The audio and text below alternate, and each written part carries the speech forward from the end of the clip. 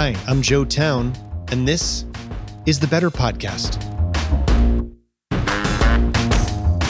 If this is your first time here, welcome. If you're joining us again, welcome back. And thanks so much for joining us. Each week, we're going to explore the concept of better, how being better leads to doing better, and how it impacts all areas of our lives.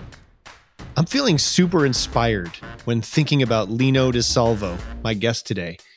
Who is Lino? Lino is an Italian-American.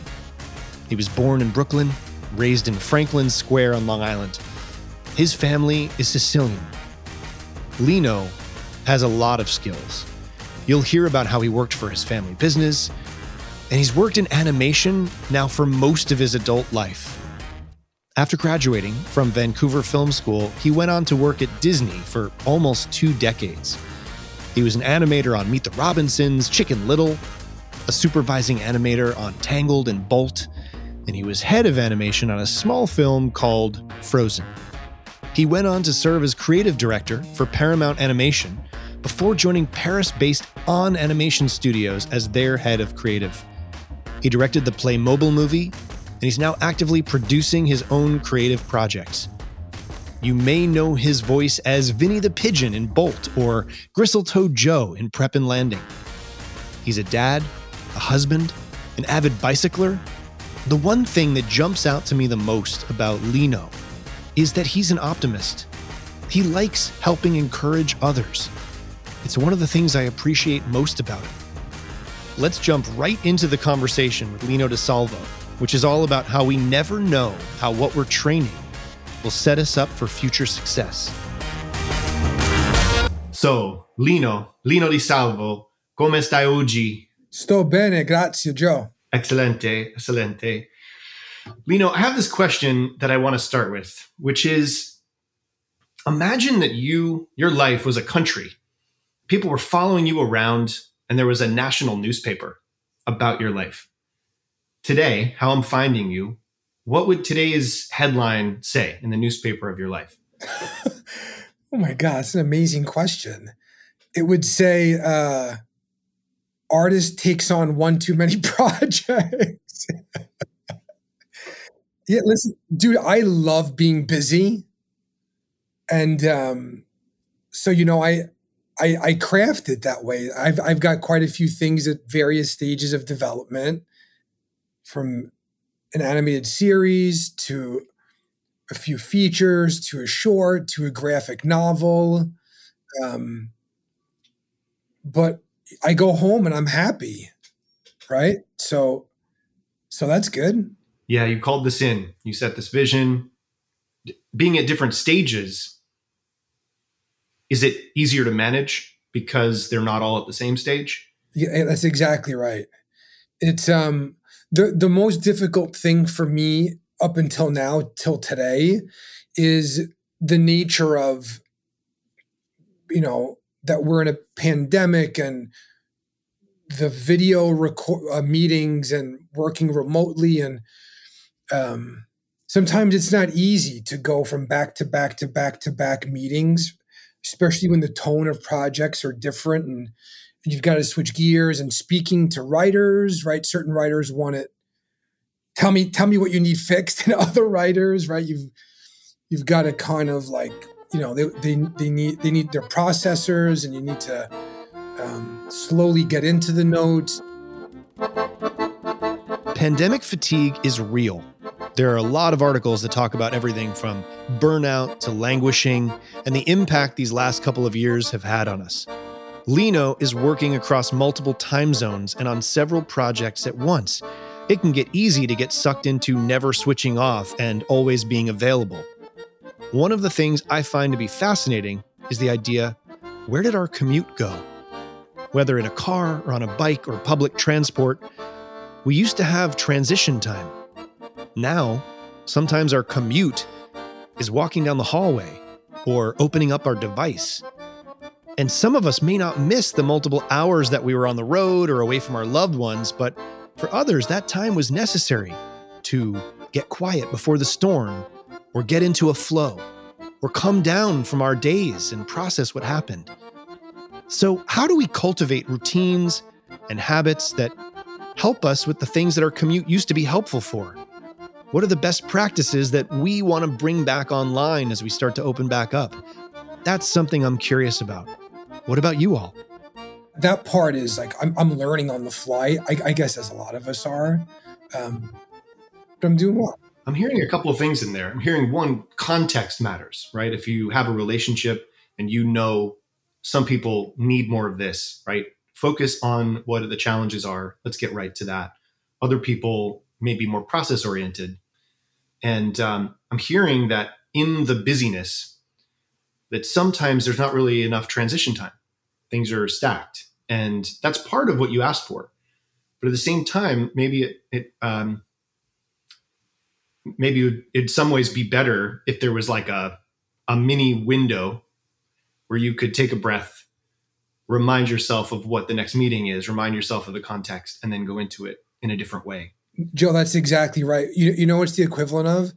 If we were all back in the studios, the me walking to the next meeting on the opposite side of the studio, it almost trains you mentally and physically, like as a reset. I'm going into a different room, right? I'm going upstairs. I'm going into this story room with all the artwork for that particular story, and it allows you to reset. But over the internet and Zoom, you're able to enter another meeting so fast. It's so wild. Yeah, people have been talking about this regarding a commute. So some people have this love-hate relationship with a commute. They don't miss the time that they were away from their family or had to get up early or, had to navigate that chunk of time. But in some ways, people use time in the car for rolling calls, for podcasts, for music, for silence, for processing. And I love that you use that term reset, that little mini reset. Sounds like that transition really helped you when you had it. And now when your commute is walking down the hall, it's almost hard to build that in. Yeah. And sometimes, as you know, you're a dad, that it's almost like, and I live, when I do go to the office, which is empty, when I go back home, I live so close that even then I don't have the time to decompress before I walk in the door. So, yeah, it's like relearning, right? How to be creative and stay creative. I love that you just brought up decompression and specifically about being a dad, because I find that too after a long, busy day of exhilarating work where I'm excited to go home and share in the joy of the creative process. There's a little bit of depletion because my relationship with my son is that he really wants full and focused attention. I'm not saying that's unique to him. I think that's what kids really crave, like oxygen. It sounds like you're saying the same thing. And when I haven't had that decompression time first, sometimes I can feel less patient. Sometimes I'm still somewhere else and I'm not quite here yet, and they can sense it. And I haven't solved how to put that time in because I'm trying to get that last email in or check something off the to-do list and feel accomplished. And both that reset and that decompression feel like really important things to pay attention to in terms of sustainability, in terms of how we do what we do. It's so true. And I'm on the East Coast. So I'm working on projects with producers in Europe, and I'm working on projects with producers in LA. Right? So if I'm not strategic about shutting my computer off, I have a potential the moment I wake up early at 5:30 a.m. every day. So I've got European emails to answer. And if I don't give myself a set time to shut the computer off at night, I can be up till midnight answering the LA emails. Right. So, and I think for most artists, I think if you're not fresh, right, you're toast, right? You're not being as creative as you can. So I've been really good about 7 my time, right? The emails have to wait till tomorrow. Setting that boundary sounds like it's protecting tomorrow, protecting creativity, and what I heard is freshness, that you value freshness. And if that is present for you, you can do your job better. And that it seems to be that sometimes things can wait is part of the message you're sharing. Maybe some things can't, but certain things can. And other people's urgency sometimes bleeds into what we know to be true. And I would say, man, I wish I would have known this when I was getting into a leadership position. I would say the majority of times where I felt excited about an email and I felt passionate about getting a message across, the times where I just jumped into the email, I read it and I was fresh and I didn't process it, more of those emails almost caused problems. The ones where I processed and I thought about it overnight, and then I addressed them after giving them some serious consideration, the majority of those conversations, 99% of them go great, right? There's something about an artist and a reaction, about how you feel, about how something is said in an email, and especially when it comes to creative and notes, and things can go downhill so quickly. So whenever I feel like things are really important and there's a topic being discussed, I'll force myself not to answer, even if I want to jump in and say something. If that makes sense? It really does. And the depth to which you know yourself stands out to me. And I think that must be a large part of your success over time. And I'm also hearing being aware of what activities you do well at certain times of day, especially when you have to do different types of creative work, logistical work, transitioning between the different kinds of roles that you have. And I love that you said, this is one of those things I wish I knew when I stepped into a leadership position, because I'm always curious about that time machine question. Is there a point you'd go back to? Is there something you'd try to change? And even if you don't really, I don't know, do you ever feel that way, that you wish you had a time machine and could go back and give your younger self XYZ? That's a hard one, because I'm happy where I am, right? And I just feel, there's one thing that I've definitely noticed. I think when I was earlier in my career, and I felt a certain way about something, either direction of how being launched on an animated shot. And one thing was for certain is whenever negativity entered my mind about a meeting, about a comment on something I was doing, the moment anything negative entered my mind and I felt myself getting defensive,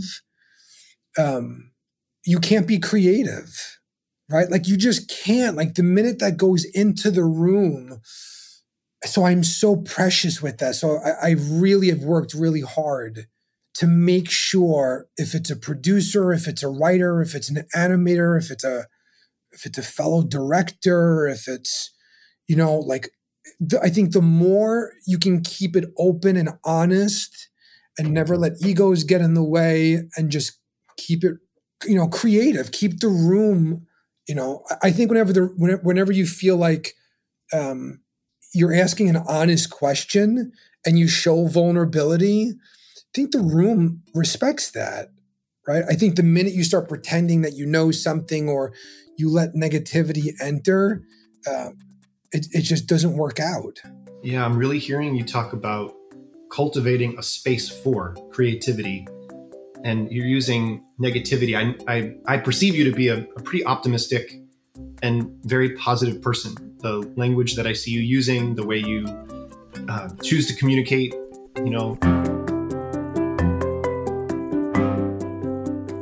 I'm sure if we stop and think about it, we all have an opinion about optimists and how it feels to be around them.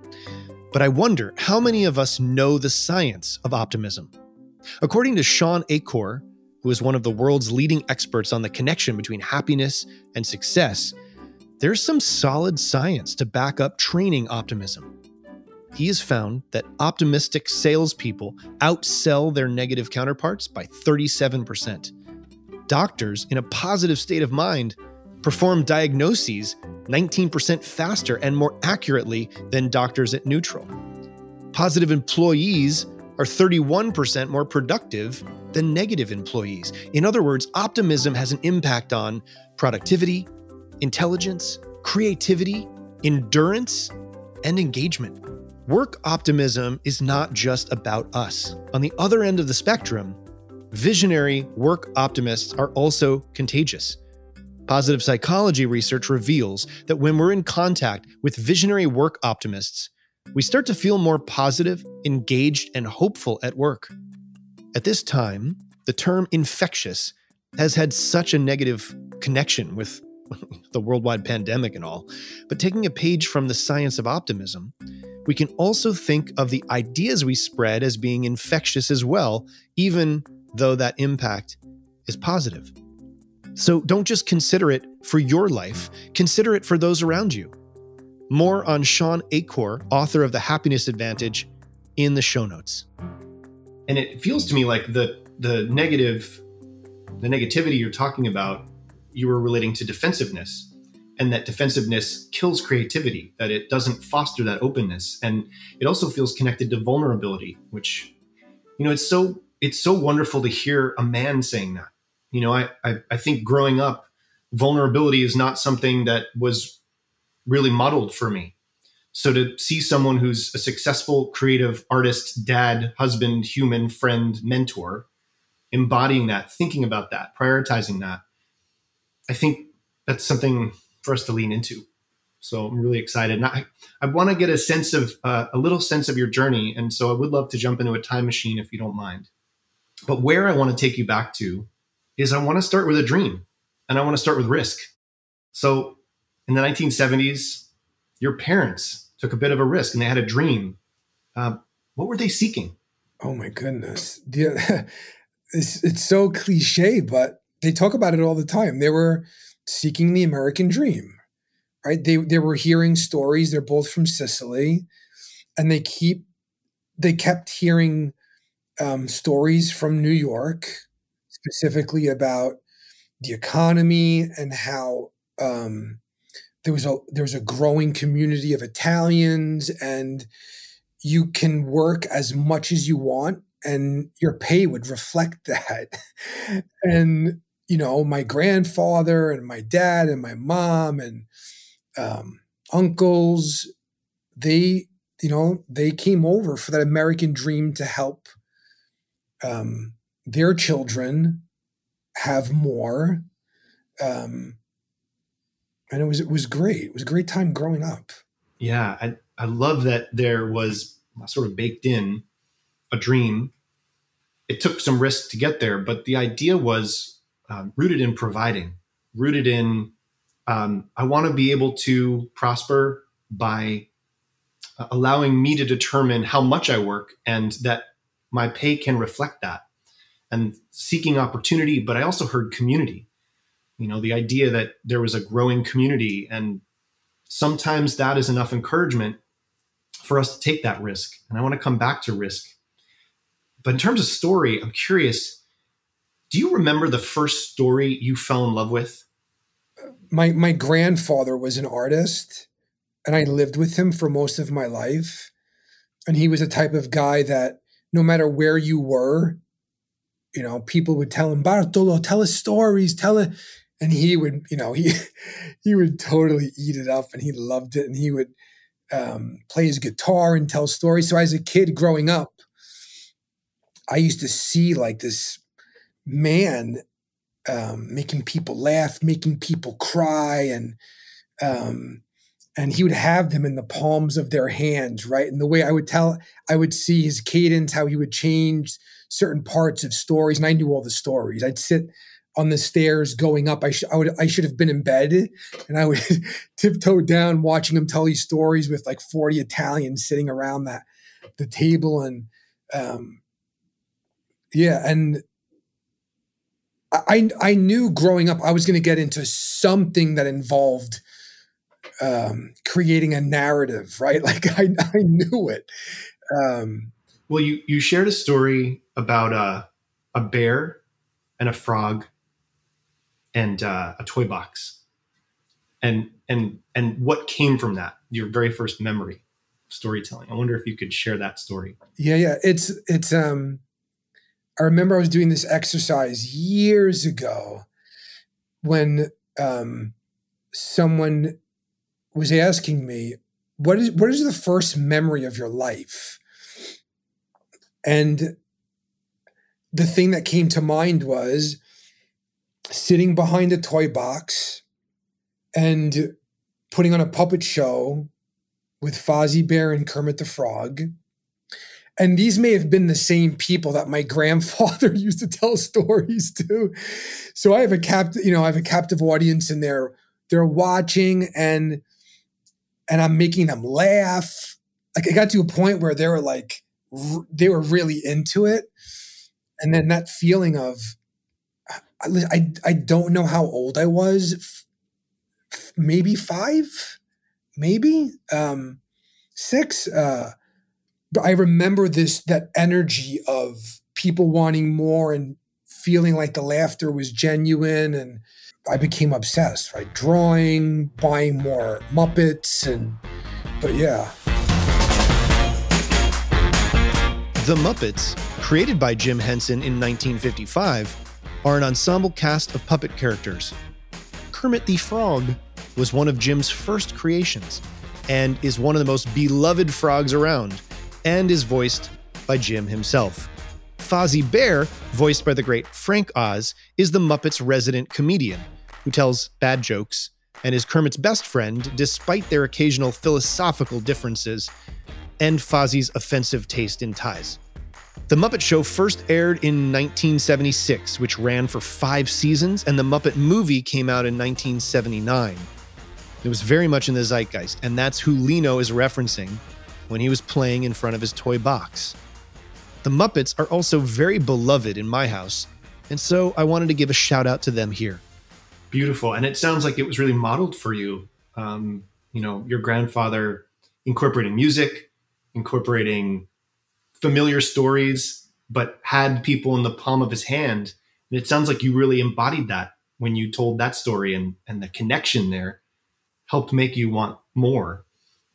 And I'd love to ask next about your first experience with pressure. So you've talked about standing in front of angry New Yorkers, in front of 800 or 900 degree ovens as one of your first jobs, right? Your parents, part of this dream was they cooked for people. They cooked for the community they found themselves in. They became quite successful, loved through food. And part of your job was helping feed these hungry, sometimes maybe hangry New Yorkers. So I'm curious, what was your first experience with pressure, and what has it taught you about pressure now? It's so interesting because when I look back at my childhood, it always felt like it felt so organic that what my parents were doing, but they obviously had things very calculated of what I was experiencing as a young teenager, and the jobs they were giving me at the restaurant.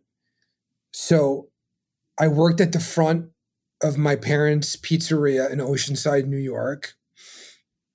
And I was in charge of 2 of the ovens, and the pizza that was going in those ovens were Sicilian pizza, the thicker pizza.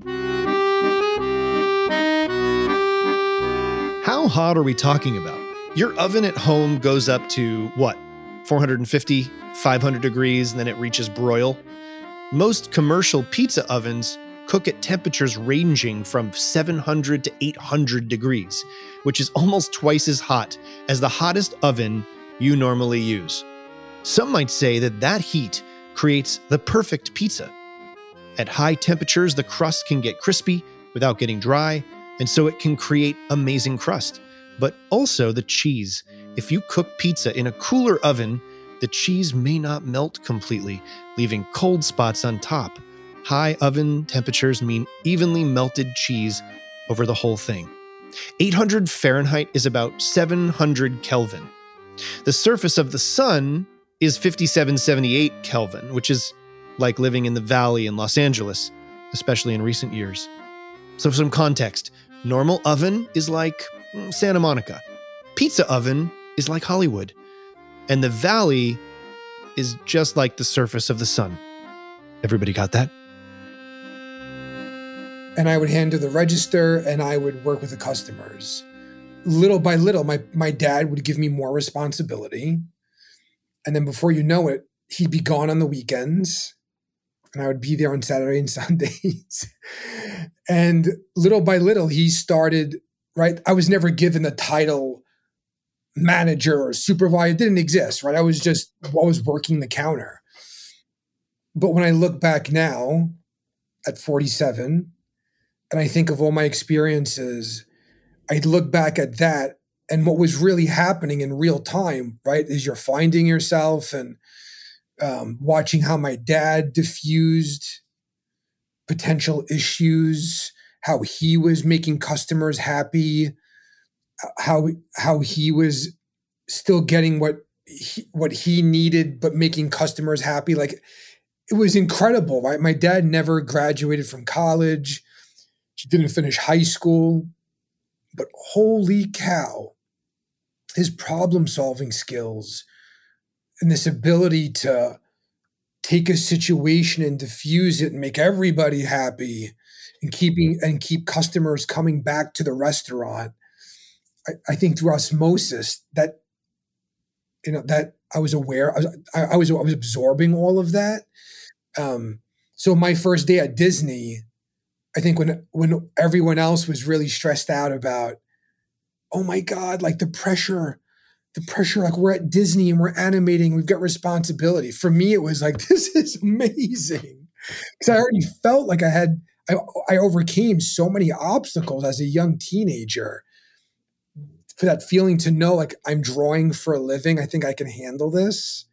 And it's all because of my years at the pizzeria. Yeah, they really helped.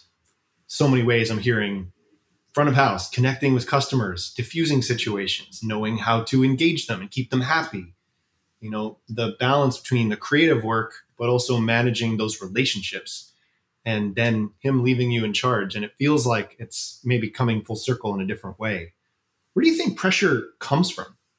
Is it my brain's going a million miles a minute. It almost feels like it's something that you present on yourself, right? It almost feels like you have certain expectations, right? Am I going in that right? I love that. I really was curious to know how you would wrestle with that question because, I asked you about a pressure situation. Going through pressure, by the time you got to a situation where other people were feeling pressure, you're like, I've been in pressure, as opposed to I've only been in ideal circumstances. So now that I'm feeling this pressure, all of a sudden it feels different. I don't know that I can perform.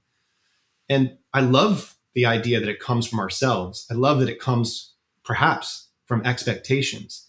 And, there's something that I find to be fascinating. So when I was in high school, you were either part of the artistic community in some ways, or maybe you were part of the sport communities. You're a fan of sport, right? And when I think about an athlete going into an opposing team's stadium or rink or something, they have this balance between the energy they're getting and what they choose to do with it. And so if it's self-directed, if it's all controlled within, and that's where pressure comes from, then they can either put it on themselves. But I also do feel that there is an energy that comes from a hostile environment. And so I think pressure can come from both places. I think it's what we choose to do with that energy. You have athletes that thrive on that and athletes that crumble under it. But we can also do it to ourselves. We can thrive on our own energy or crumble under our own energy. So, I'll be curious to know, what maybe that question will ping around a little bit and you'll have another answer the next time we chat. Yeah, Joe, what's interesting is being in high school. Listen, I feel like there's a trend in a lot of the things that I choose to do. So when I was a junior in high school, I think I weighed 115 pounds. skinny, skinny, skinny. And I used to watch the football players, the senior football players, and I love football growing up. Who was your team? I'm a New York Giants fan. And New York Football Giants. Yeah, that was my family's team. yeah. No Jets, no Mets, no Nets. That was our rule. The New York Football Giants are one of the most storied American football franchises in football history. They are the league's longest established team in the Northeastern United States. The team ranks third among all NFL franchises with 8 NFL championship titles, 4 in the modern Super Bowl era and 4 before 1956. Only 2 teams have more, the Packers with 13 and the Bears with 9. The Giants played a game which is often referred to as the greatest game ever played and is considered one of the most important events in helping the NFL become so popular. The Giants are in the NFC East division.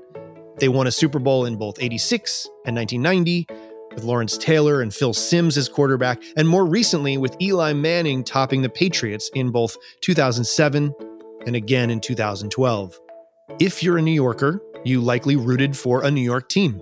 Your choices were either the Buffalo Bills, if you're from near Buffalo, the New York Giants, and the New York Jets.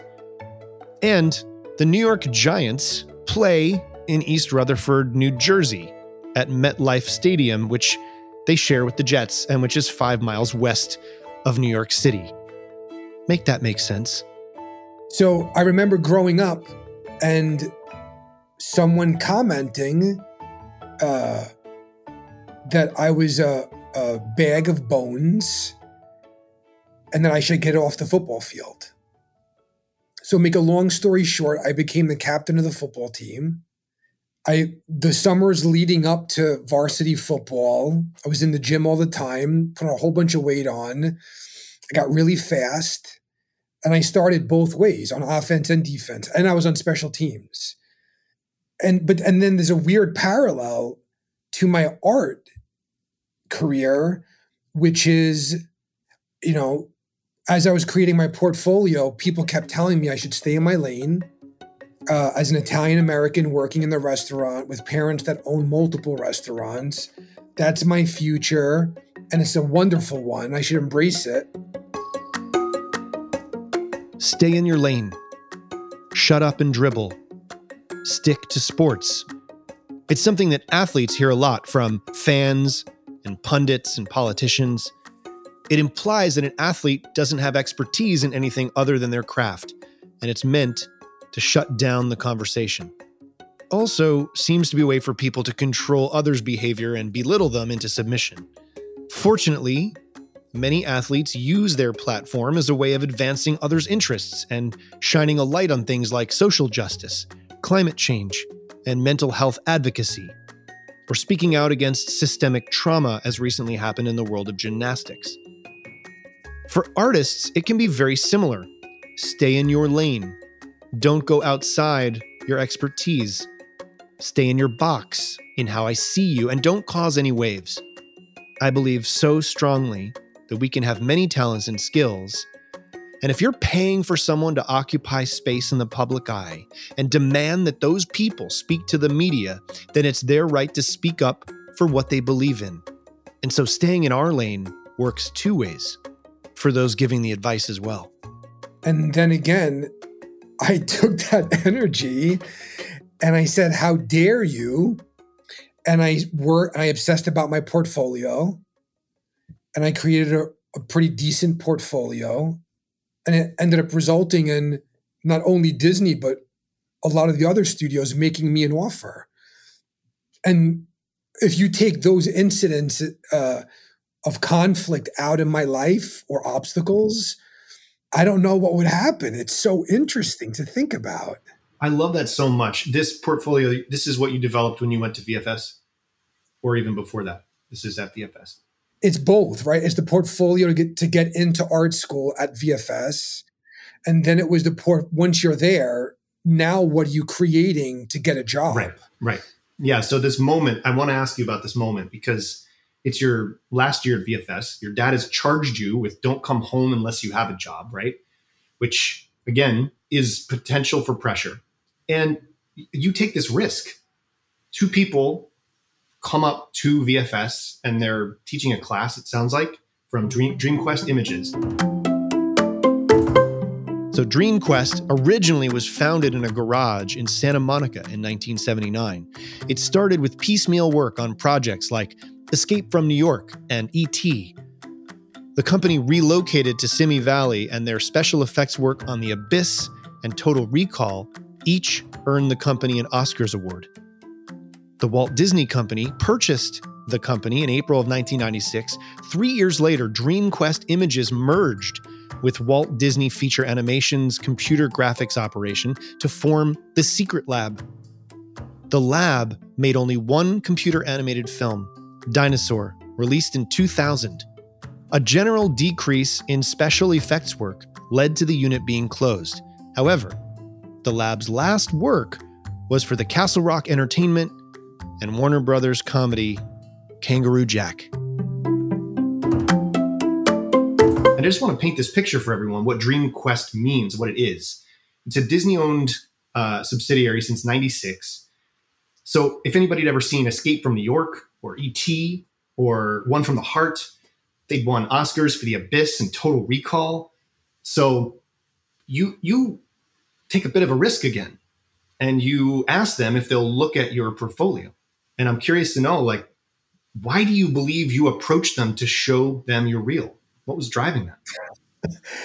Dude, Joe, I swear that I think that moment was my background, was my Italian background, right? Like growing, I was born in Brooklyn and watching my parents haggling for prices and my dad going out for jobs and construction when he first moved here, and my parents, always taking initiative and getting what they want and grabbing my hand and going food shopping and just knowing, like, if you want to get it, you need to go out and get it, right? Like you need to kind of take the initiative and do it. And I just remember feeling we're in the computer lab and these guys are in the industry and I want to be an animator so bad. And there's this moment in time where they walk into the lab and there's this TV that's on this media rack with an old-fashioned VCR and a beta, and my reel is close to done, and I wait for them to turn the corner, put my demo reel into the VCR, and I wait for them to look up, and I hit play. And they both stop, and they watch my reel, and the reel is done, and I asked them questions, and I said, do you mind? Can I send my reel to you guys? And they were like, oh, we'd love to send it to us for sure. We get into a conversation. And that moment, right, I can argue is the moment that got me into Disney, into DreamQuest. And in terms of the content, you talked about creating this reel. So is one of the clips a man with a mustache trying to smush an ant? Yeah, so I designed this little Italian-looking old man. Is this your grandfather? Yes. I didn't know it at the time, right? But I think as an artist, you can only caricature what you know. So I basically gave myself, I knew I wanted to do certain exercises to flex my animation muscle. So I crafted a loosey-goosey story that would highlight my skills as an animator. So I didn't just go into making a short film, because then I don't think I would have had time to highlight my skills as an animator, which that's a whole different conversation. What animators should be highlighting. But so I just did this thing of like, I know I want to do these 5 scenes. Let me just thread them together in some kind of narrative. It was an old man trying to get rid of these ants. And it was his battle with this ant.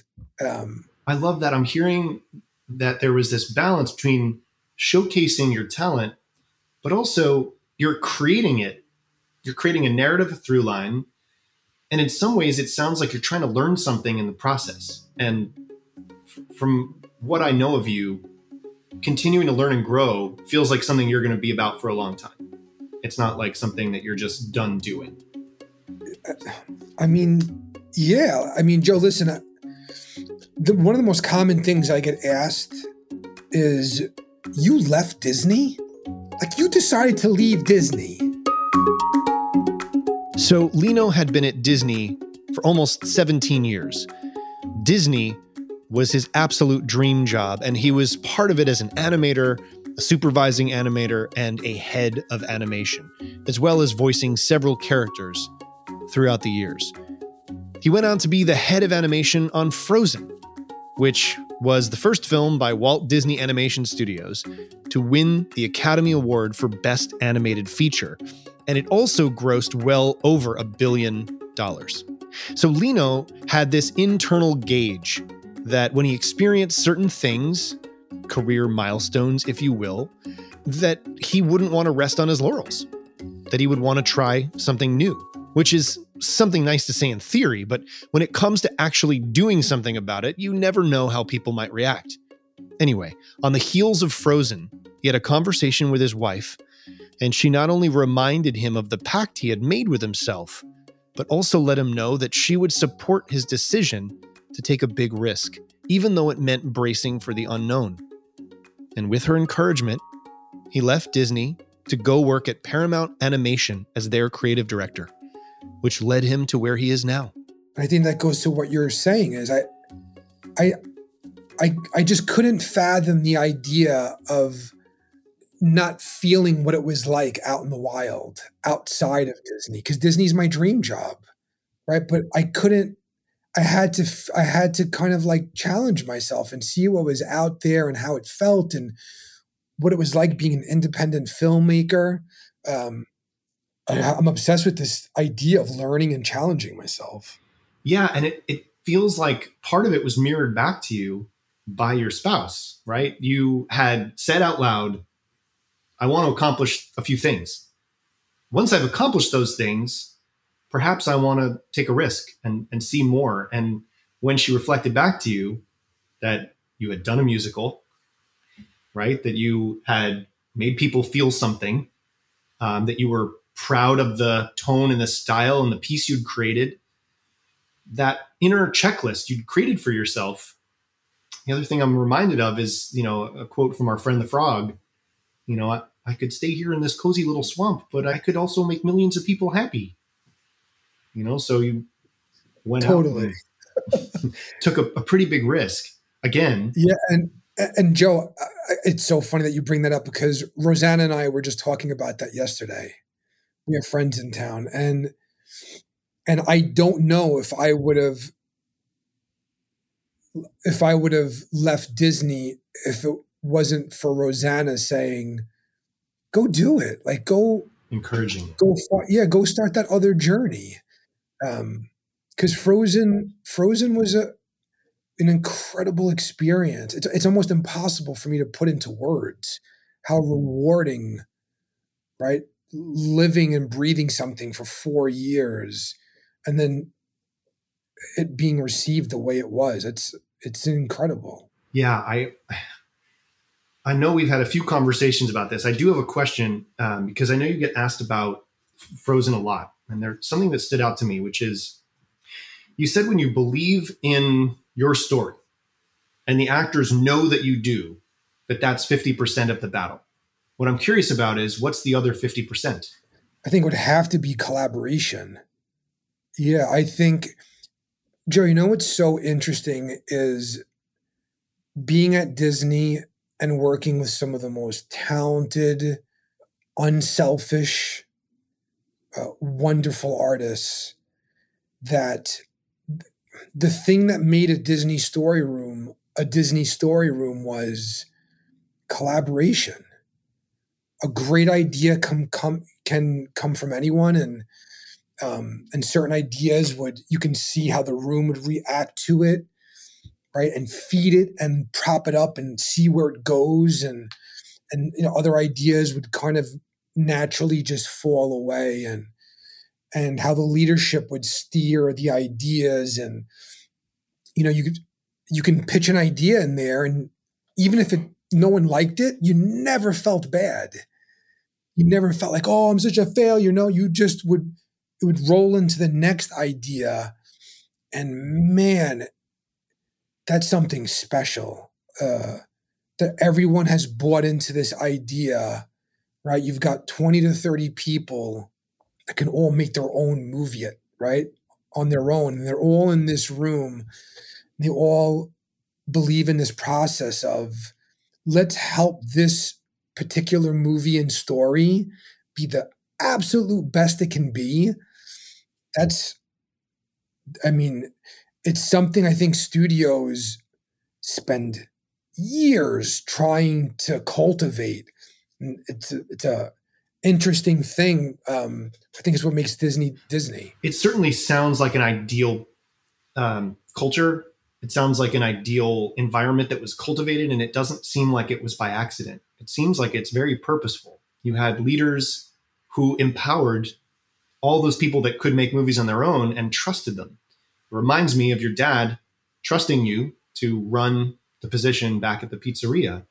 And it sounds like that trust combined with the vision of, let's seek if this can be the best it can be, and where mistakes or risks aren't going to be punished.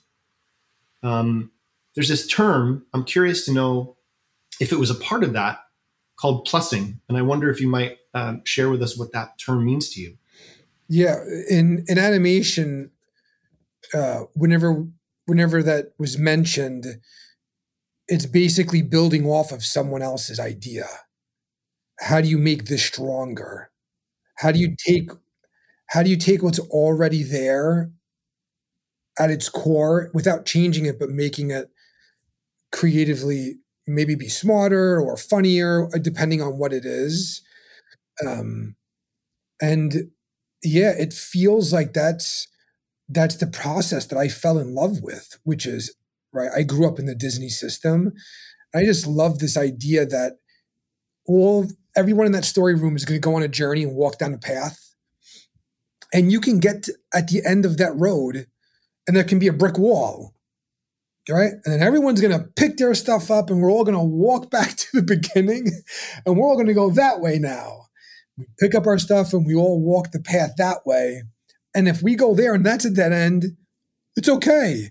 We're going to pick our stuff up and then we're going to, and it's invaluable, right? Because the things that don't work are almost as valuable as what does, right? Like knowing that those particular items or those characters or that characters want versus need didn't really work because certain things weren't connected to it, tearing it apart and examining that. Oh man. I've heard you say limitations are valuable, that limitations in animation can bring out greatness. And it sounds to me like the brick wall in that example is a similar thing. It teaches you something. And it also sounds like really good improv, right? You're yes-ending what is instead of denying what is. And if that's baked into the iterative process, you talked about it's all iteration. And, for any storytellers out there who have a vision in their head, and if they are trying to do the last draft in the first draft, it probably means that they haven't figured out a way to trust going through the stages, going through the process, and letting the first draft be clay, or allowing themselves to go on a journey and discover a brick wall.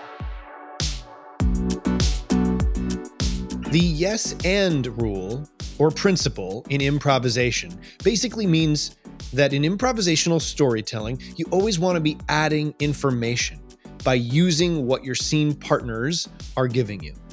The opposite of saying yes is basically saying no and trying to do your own thing instead. Yes and came from the reflection stage or post-game of several of the Compass players as they chatted about the experiments they were doing on stage, what they wanted to make sure that they continued to do moving forward. All of these chats happened in their kitchen and became a part of the kitchen rules. And the rule is now known as the first rule of Improv Club, taught everywhere, except this is a rule you can talk about. I think it's amazing that you got to experience that. And I imagine it continues to be something that you try to foster and create now that you're putting together these ways of working. Yeah. And I would say one of the traits that most of my favorite people share, like the people I look up to in the industry, they're always the ones that are willing to share their work in progress, right? They're always willing to show you the blocking paths of it, right? Because that's like it's such a vulnerable position to be in, and I embrace that as well. There's a short that I wrote, and I had to send that to studios, and it's terrifying because it was a blocking and it's a first pass, and it's really, and I just had to take my own advice and my philosophy and just share it. And I think there's something to the stream of consciousness that artists have it's rough and needs fixing, but man, there's a truth in there, right? I don't believe in editing while you're creating.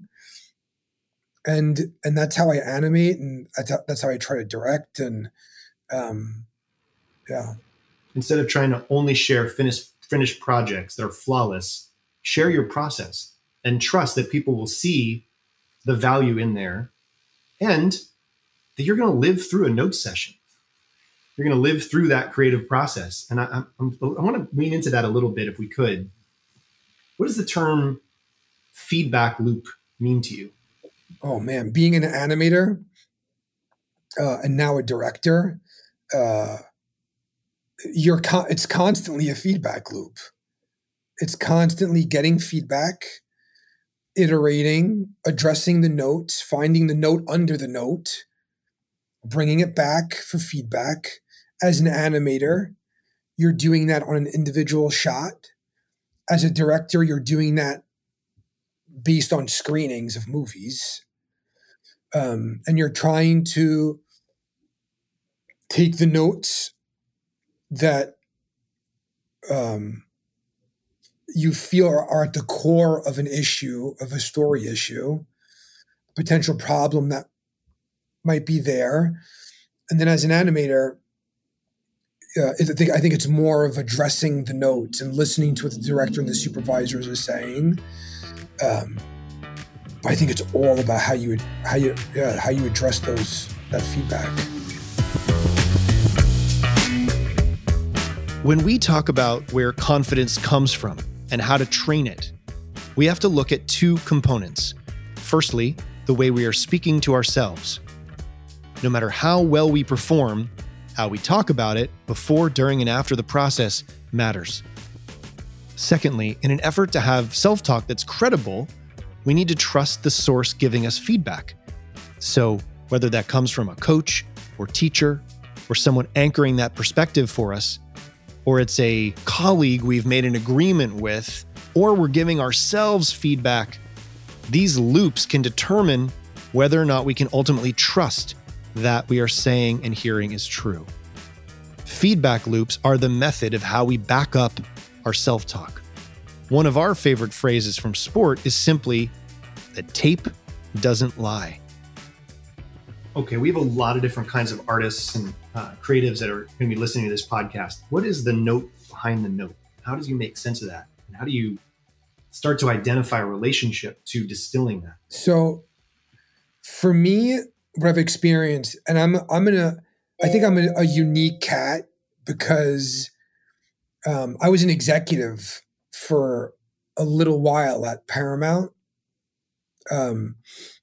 So I actually got to be on the other side giving artists thoughts on screenings and some feedback and notes. And I think if you see a trend in a certain a set of notes, you as the director, I think in many ways in writers and actors, you need to figure out, what are they really saying? If enough people are poking at this one area, why is it? Is it something that's setting up that 10 pages before that's making that one moment unclear? And I think it's like, for me, really great producers and executives, they're not trying to solve it for you, but they're sending up a flare saying, we think this is a problem area. We got to this part in the movie and it was a bit confusing, and the tone and something felt fake about it. I think as the filmmakers, you need to go back and say, guys, right, like, we got an issue in this part of the movie. And then we can all kind of like jump in and examine what's going on. I think poor or I think green executives and producers, they show you, or they send up that flare and they're trying to fix how they think it should be fixed. And that usually doesn't work. Sure. That I can, there's this term, form versus essence. And it seems like the form is what it is at this moment. And you're almost moving and distilling the note behind the note into like the spirit of the note, the essence of it. And you need to sit with it with your team on your own and see where it wants to become a new form. And sometimes the person who's aware of where to put up the flare may not have the language or the exact nuance or context to be able to solve it for you. So I can imagine that take what you need from the note-taking process and leave the rest. It's probably a pretty valuable skill. It sounds like some of this came from your cross-training perspective. So you've been an animator, you've studied CG, you've overseen animation departments, you've been the head of animation, you've moved on, like you said, to Paramount as a creative director, you've written story, you've pitched story, you've executive produced, you're directing now. You've even voiced several characters in several projects, and probably more that we haven't seen, but 3 that I'm aware of. What else does having those different perspectives give you as a collaborator? The thing is that I've always been in the mindset of, I want to support the filmmaker. That gets me excited as someone has a vision, and I want to go on that journey with them. And, over the years, with all of the amazing actors I've worked with, I don't think I've ever told an actor how to do anything. I don't work that way. The reason why I'm hiring a certain actor, because I know they can deliver the goods. And my job as the director is I look at it as I'm the conductor of the orchestra, right? I'm not telling the first violin the technique to use, right? I'm giving them the mood, where we've come from, what scene we're leaving, what the character's potentially thinking, what the scenes after are. But I like to paint the picture, and then the adjustments that I give are subtle, and it's usually breathe. Like, I'm obsessed with breath, and if a character is nervous or excited, and to me that feels like that gets an actor the quickest. It's like the most direct route for me to get a performance is to talk about the breath. But sorry, I'm going off on tangents now. Oh, this is exactly what I was hoping you would do. I have, my wheels are turning now. I've got so many questions about it. As a human being, you've probably experienced highs and lows, and within your career, you've experienced highs and lows. Before I had a podcast, I spent a year trying to ask people, when I would sit down with them, the same question. And I would like to ask you this question now, which is, how do you process disappointment? What have you found that isn't so helpful? And is there anything that you found that is? I don't even know if I'm learning how to process disappointment. What's challenging is, as an artist, I think it's safe to say you're doing what you're doing because you want to make people happy, right? We're not, I'm being an animator. I'm crafting these characters because I want to sit in the theater and watch in continuity that character make you feel something. So I think when you do something and you have negative feedback or it feels like people don't like it, it's a difficult thing to process. I've learned not to linger on it. And I think it's one of the reasons why I like being busy, because there are ways for you to be lost in your work and your passion, and you're not obsessing about what a critic said, what a producer said, what an executive said. You didn't get that part on that movie. Again, it's a difficult thing. I'm still figuring it out. I spent a year asking people the same question. Everyone I sat down with, creative, executive, family member, I'd ask the same thing. After something doesn't go away you'd hoped, how do you process disappointment? What surprised me is most people said they didn't have healthy ways. Some would shop, others would dive back into work or try to wait until the feelings passed, but that wasn't actually processing anything. It wasn't until I came across the work of Peter Levine in Waking the Tiger. Somatic experiencing was one of the first tools I was offered, and using it was incredibly helpful. So whether it's his work or the Nagoski sisters, there are lots of people out there with incredibly useful science-backed practices that we can do with a facilitator or partner, or sometimes on our own. I think that's beautiful that you're in process with it. And it sounds to me like part of it is not dwelling. Part of it is about refocusing on the creative process. And I also have heard you say that to some degree, it's finding the lesson. And I don't want to speak for you. You could pick any disappointment you've ever had, but I'm wondering if there is a tool that I think you're currently working with that came out of some moment of maybe where things didn't go the way you'd hoped. Maybe it didn't make people as happy as you'd hoped. I'm wondering if you can share one of those lessons or one of those tools that you're now playing with that matters to you. Yeah, so I started meditating. I go on hikes every morning, and I find a really wooded area. And I'm currently in Montreal, so there's a beautiful park in central downtown called Mount Royal. And it's completely changed my mindset every day, completely. And then also knowing, it's weird, Joe, because you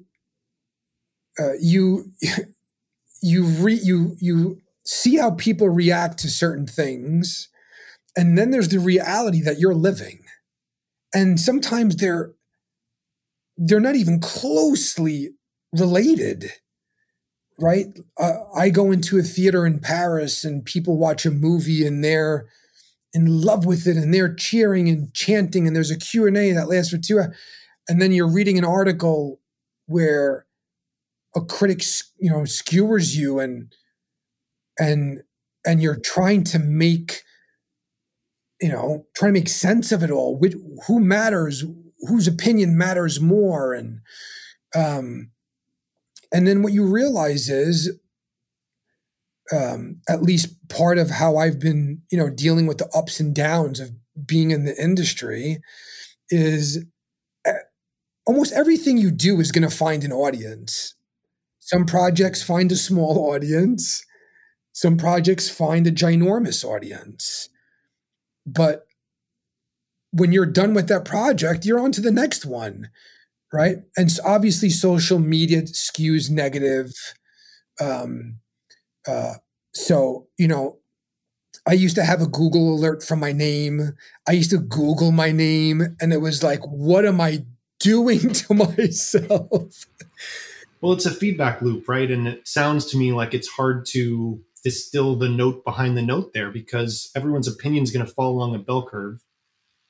And perhaps gathering information from there matters less to you than, being more connected to your interior life, hearing that you're meditating, going into nature, being still, listening, knowing yourself. I also know that, Yogi Berra said the main thing is to keep the main thing the main thing.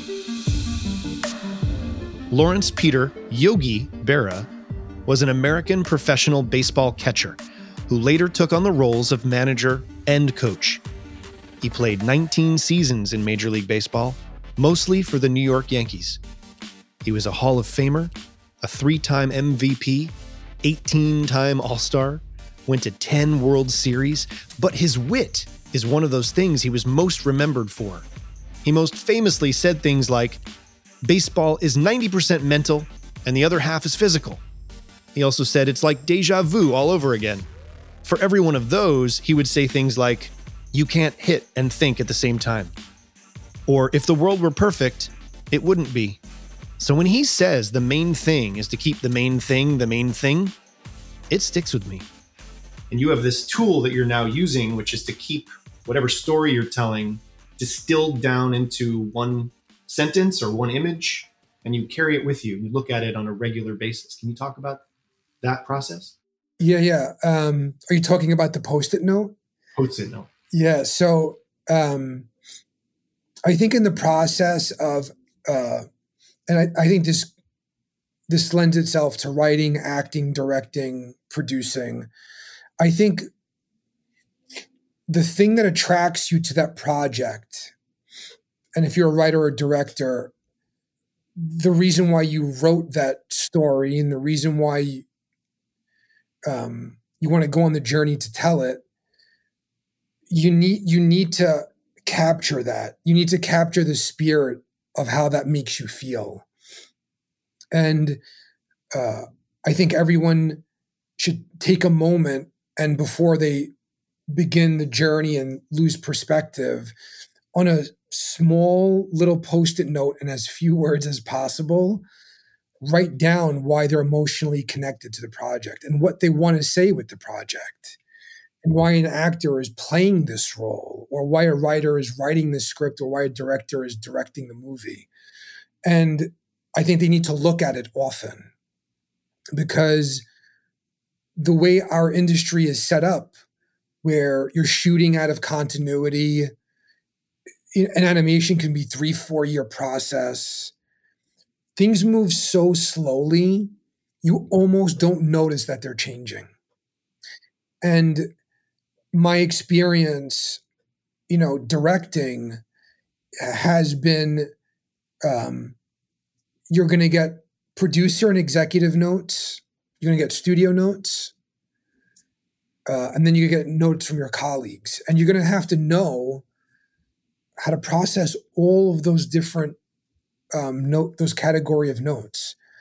And if you have a tool to remind yourself, I'm working on this thing for this, then at least, you can be honest to yourself, and then you won't be 3 years down the line and you've made a movie you didn't intend to.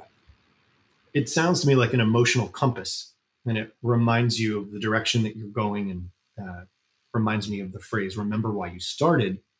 But it sounds subjective, it sounds personal, and it sounds connected to your emotional, almost like secret reason for saying yes. And if you can distill that into a Post-it note, that feels really important, the ability to be able to articulate it that succinctly. Yeah.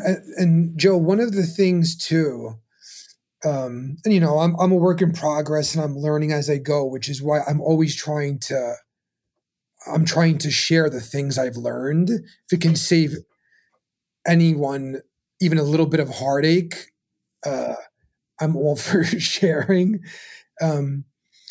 Sometimes appeasing a producer or executive isn't what the movie needs. And those moments They're very, very difficult. Standing up to a note, defending something that you want to see in the movie and why you've made that decision. Because it's so easy to feel like a hero every day and make everyone happy.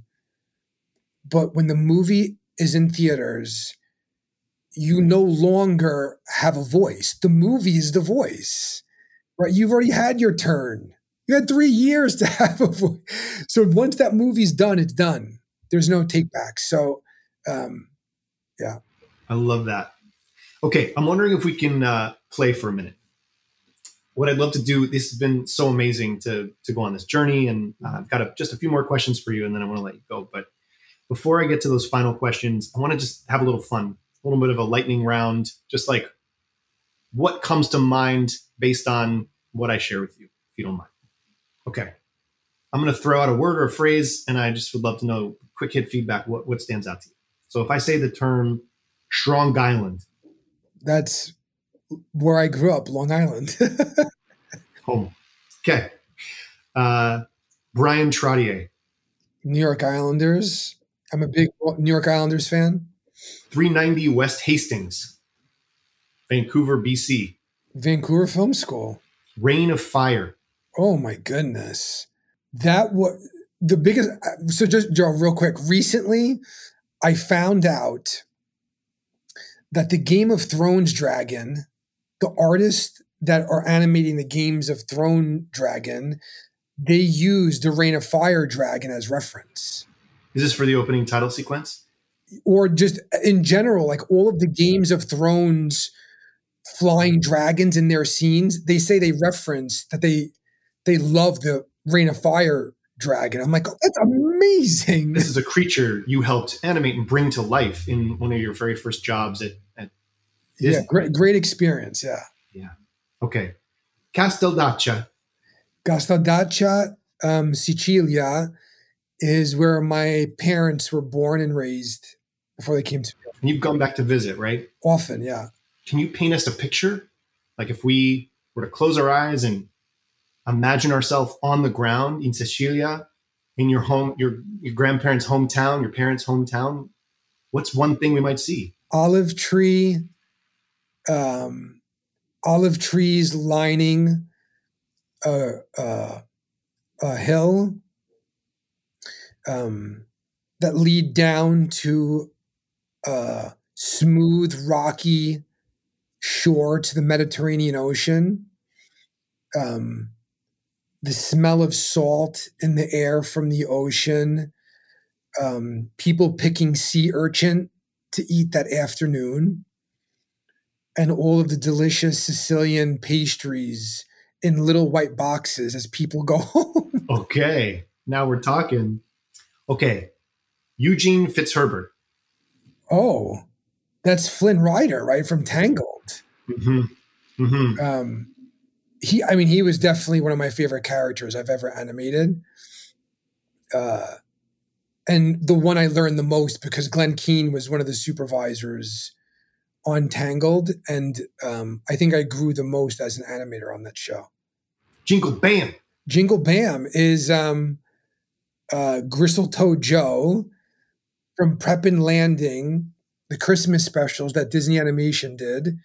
And I animated and voiced Gristletoe Joe, the coal elf. Yeah, you did. We just watched it over and over again this past holiday season. Luke was at an age where he was just so excited about Christmas stories. It was like the perfect length, made us laugh. It was so well done and so beautiful. And yeah. Okay, Forza. Forza Azzurri or Forza Italia. See. Of course, Italy won the Euro Cup, which is pretty badass. It was remarkable. So we're all pretty stoked. Yeah. Okay. Imposter syndrome. Oh my God. Listen, if it's any consolation to any artist out there listening, I've been doing this for almost 25 years. And every time I need to either show a screening of a movie I'm directing or show a draft of something I'm writing or show scenes that I'm animating, I feel like every time I'm there getting a critique, is that this is the day that people are going to realize I'm a fake and that I don't have what it takes to this day. So if it's any consolation to actors or writers, and that I don't think that feeling ever goes away. You just learn to put it aside and show the best of yourself. And wow, let's talk about coming full circle and, expressing your truth and going and listening to notes and yeah. Beautiful. Okay. Vale Comunica. Vale Comunica is the region and an area that influenced movie I'm directing today. It's based on a little town of Andrista in northern Italy, at the base of the Alps. And 2 times a year, they have this festival where they take this creature called the basilisk, and the basilisk reveals everyone in the town's truth, so that the next year they can live freely, and this creature airs out their grievances. But I'm hoping to visit Val Camonica very soon. Amazing. And this is part of your one of your missions, I've heard you say, which is to share aspects of the Italian culture that wasn't represented when you were growing up. Yeah, it's exactly right. As a kid growing up, unfortunately, Sicilians, and Italians in general, they're portrayed as criminals in movies. And, that's kind of brutal as a kid growing up and not seeing another version of you, just made me feel really crappy.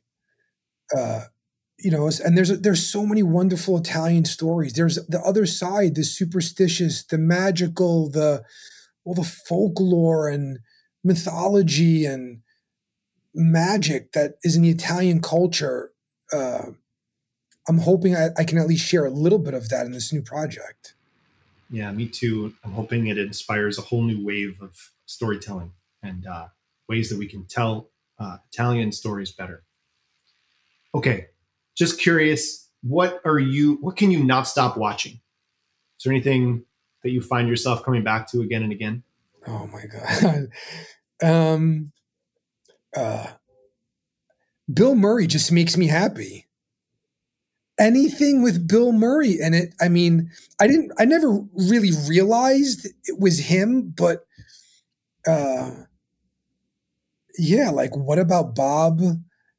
Groundhog's Day, Ghostbusters. I have children. They love watching Goonies. And I love that they love watching Goonies once a week. It makes me so proud. I feel like I'm doing something right as a father, that they have good taste. And then obviously, any animated project that comes out, family and I make time and we go to the theater, or we watch it on Netflix. Okay. The theme of this podcast is better. I need to ask you 2 challenging questions now. I realize what I'm asking here, but what is something that you do better than most people? Oh my goodness. What do I do better? What do you know that you do better than most people? I know I'm asking you to, in many ways, brag on yourself for a moment. But if you had to own something about a skill you've cultivated, an awareness you have, like... I think I listen pretty well. I would say, yeah, creating a positive energy and listening and being supportive kind of thing. Okay. What's something that you're working to get better at? I'm working at being more comfortable with protecting an idea and a feeling that I have, and not easily being convinced to change it. It's a little bit of a byproduct of me growing up at Disney and being surrounded by so many talented people that usually when things get said, you're used to supporting the idea. But now as a director and as the conductor of the orchestra, if you want to flourish here and a silent note there, and you believe that's going to make the music and the song better, you've got to protect those elements. And I'm learning to do that. Is just it's a little bit of, I guess, believing in myself a little better. Mm-hmm.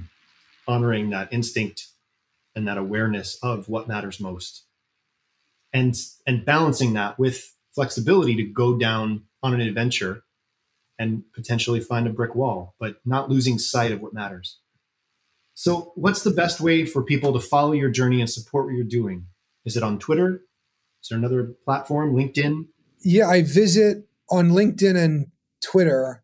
On Twitter specifically, I post a lot about my journey and my trials and tribulations. And you know, I think there's value in following an artist that's had a fair share of ups and downs.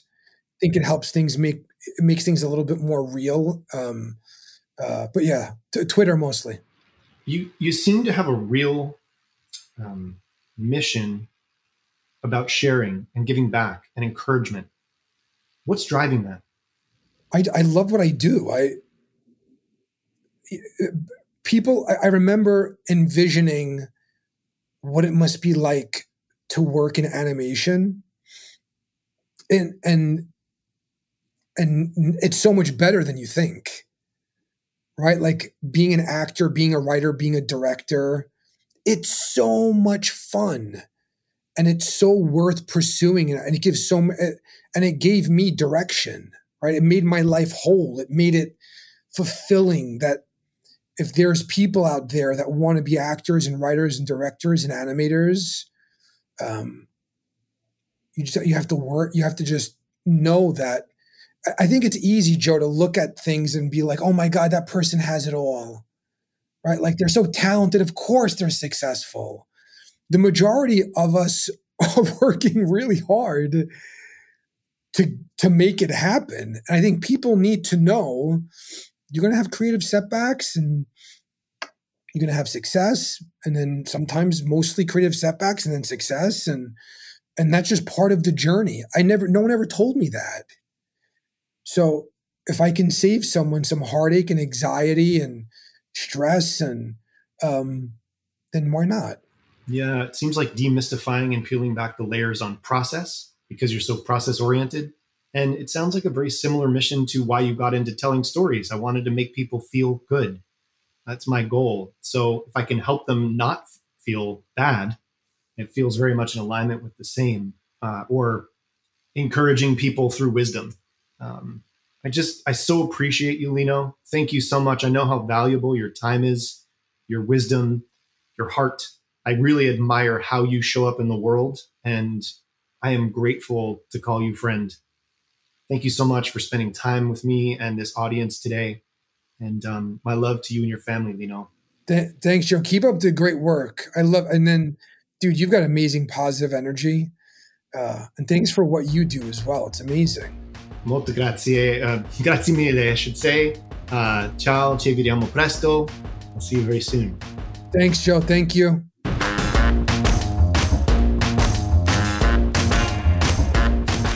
Wow. I walk out of that conversation so full, filled with creativity, brimming with inspiration. I can't wait to listen back to that conversation and hear things a second time. What really stands out to me from that conversation is Lino's warmth and relatability. I've heard that when presidential candidates are being vetted, one of the characteristics is whether you'd have a beer with them. Well, Lino has this ability to make you want to go to a coffee shop and sit down and talk for hours. He's so approachable and makes me feel his warmth and his friendship. You can find out more about Lino and his projects on Twitter. You'll often find him on there offering a great anecdote or piece of advice or words of encouragement. His upcoming project will be listed in our show notes. and take a look there for anything else related to Lino. The other thing that stands out to me is this. When Lino said that as an Italian American, he only saw himself represented on screen as criminals. And that made him feel really crappy. When I think of the great Italian stories, almost every one of them includes the mob. From The Godfather to Goodfellas, and even Cars 2, a kid's Pixar film, which we enjoy in our house. I think it's so great that Lino is using his experience and longing as a call to action to tell a different kind of story, celebrating the wonderful Italian stories that we haven't seen yet. And this is really why representation matters. For all of us. Why we need to see ourselves represented up on screen. And why it's so important to consider when we're creating and producing stories of our own, or using our money to support projects that are created by others. It's also important to consider when we're cultivating a writer's room, because, as Viola Davis said in her 2015 Emmy speech, you cannot win an Emmy for roles that are simply not there. So that feels like a place to lean into how we can be better storytellers and custodians of the mantle of being a mirror unto the world. And please, let him and us know what you thought of this conversation. It means a lot when you do. Gentle reminder, please don't forget to subscribe to the podcast. If you click on a rating for it or like it, it truly helps us sustain and grow these efforts and our audience. So if you've already done it, grazie. And if you haven't done it yet, that's okay. Keep it in mind. You won't want to miss next week's guest, Kevin Carroll. Kevin is a beautiful storyteller and creative. He studies humanity and helps show us to ourselves. His adventures have led him to become a head trainer for the Philadelphia 76ers. Nike's co-founder and chairman Phil Knight hired Kevin to act as a catalyst, someone who infuses the workplace with creativity. He's inspired companies and students and athletes worldwide.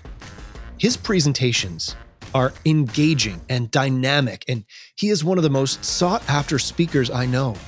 He's been featured on multiple TED stages. Kevin was even named by Success Magazine as one of 19 seers changing the world. When you chat with Kevin, you can feel his passion for purpose, for belonging, for play. To me, he leaps through my device, fills my inspiration cup to overflowing, and his generosity is evident above all. What a human, this Kevin Carroll. So come hang out. Thanks again for being here. Until we meet again, be well.